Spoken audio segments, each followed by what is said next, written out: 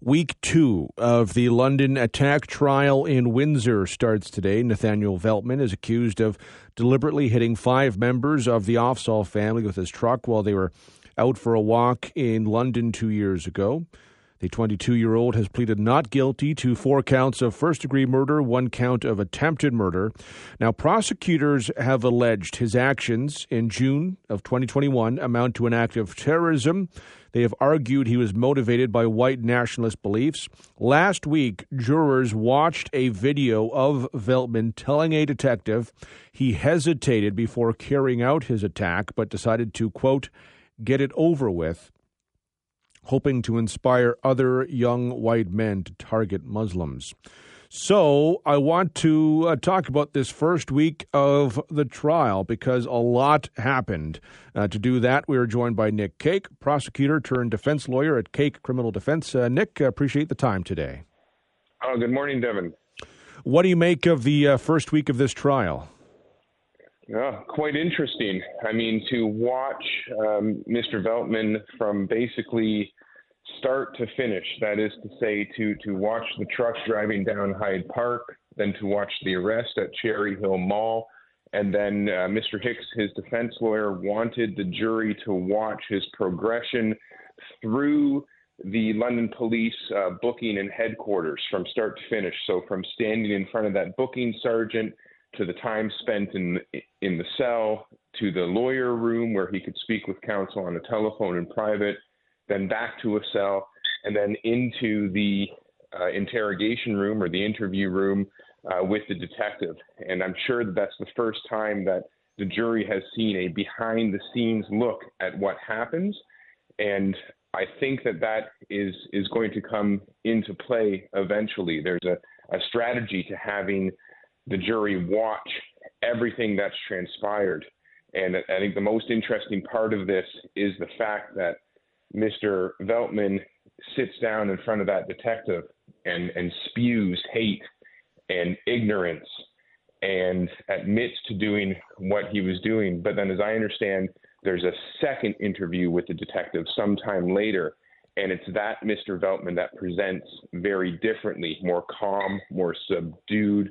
Of course, I haven't been at the trial. I haven't read the file. I'm not involved in the case any more than speaking with you, but seems to be even somewhat remorseful. I don't know. We're going to find out. What do you think the defense strategy is on this? Because so far, it seems the evidence presented so far seems to be overwhelming.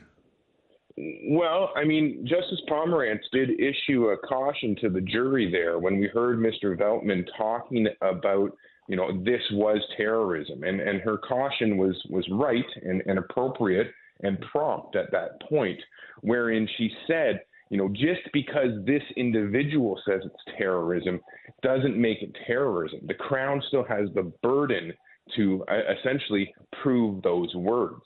So I think there's still a number of defenses up in the air. The agreed statement of fact, although it illustrates the fact of what happened on that street corner, that horrible, tragic event, it doesn't necessarily prove intent, perhaps. And then when you have the words spoken by Mr. Veltman, well, that doesn't necessarily prove terrorism. Plus, you have the fact, and I anticipate we're going to hear this, and I gleaned this from a Maclean's magazine article back in 2022, but you have the fact that Mr. Veltman was using magic mushrooms to an extreme level and had fallen down that rabbit hole of, the dark web as we hear it, or just all of that fake news that was on the internet, that still is on the internet, but that was very much on the internet back during the pandemic. And so there's a potential for a not criminally responsible defense here. We talked in advance of this, how, there's a high burden on the prosecution in terms of proving that motive with the terrorism angle. It's been an interesting first week. What does the prosecution have to do when you have the defendant calling it terrorism? I know you mentioned the caution that was issued. So what does the prosecution need to do to really prove that, do you think? Well, first, maybe thank Mr. Veltman for kind of rolling that ball down the hill, and then they need to continue rolling it down. It may not be a very hard thing to do. They need to look at who Mr. Veltman was, right? There's warrants for his devices, his computers, phones, whatever. They need to look and to see, okay, what was this guy watching? What was he affiliating himself with? What did he say to his friends at the egg processing plant? What did he say to his spiritual leaders, if any? What spiritual groups did he belong to or align himself in? What political affiliations did he have?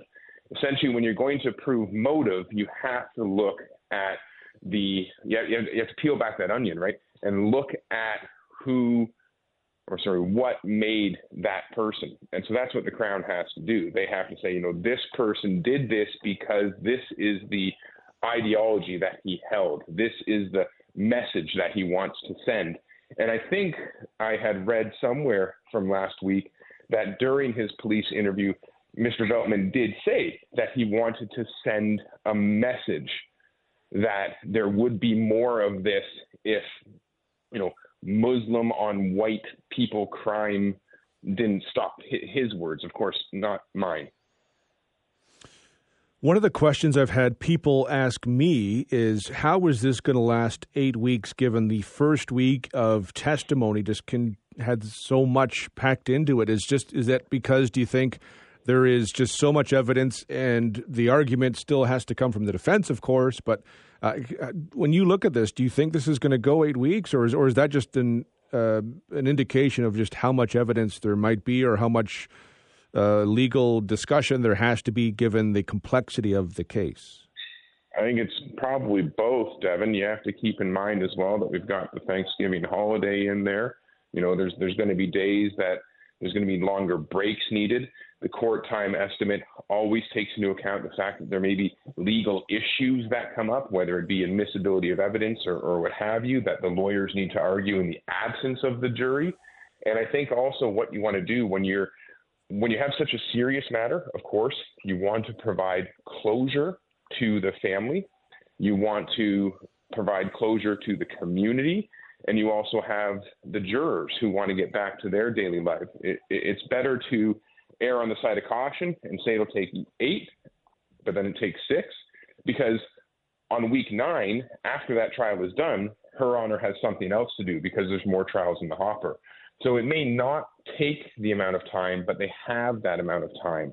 But in the same sense, if the defense is going to be one of not criminally responsible, that's a heavy burden for the defense to prove. The onus shifts now. And the defense now has the burden to say, I wasn't, to put it bluntly, I wasn't sound. I wasn't of right mind. I didn't understand the nature, the consequences of my actions. And that's a very, very large boulder to push up a very steep hill. We will follow with interest. And Nick, as always, I appreciate the time and the perspective. No problem, Devin. Always a pleasure joining you. That's a Nick Cake from Cake Criminal Defense, prosecutor turned defense lawyer. Appreciate his thoughts on this. We'll reach out to him again.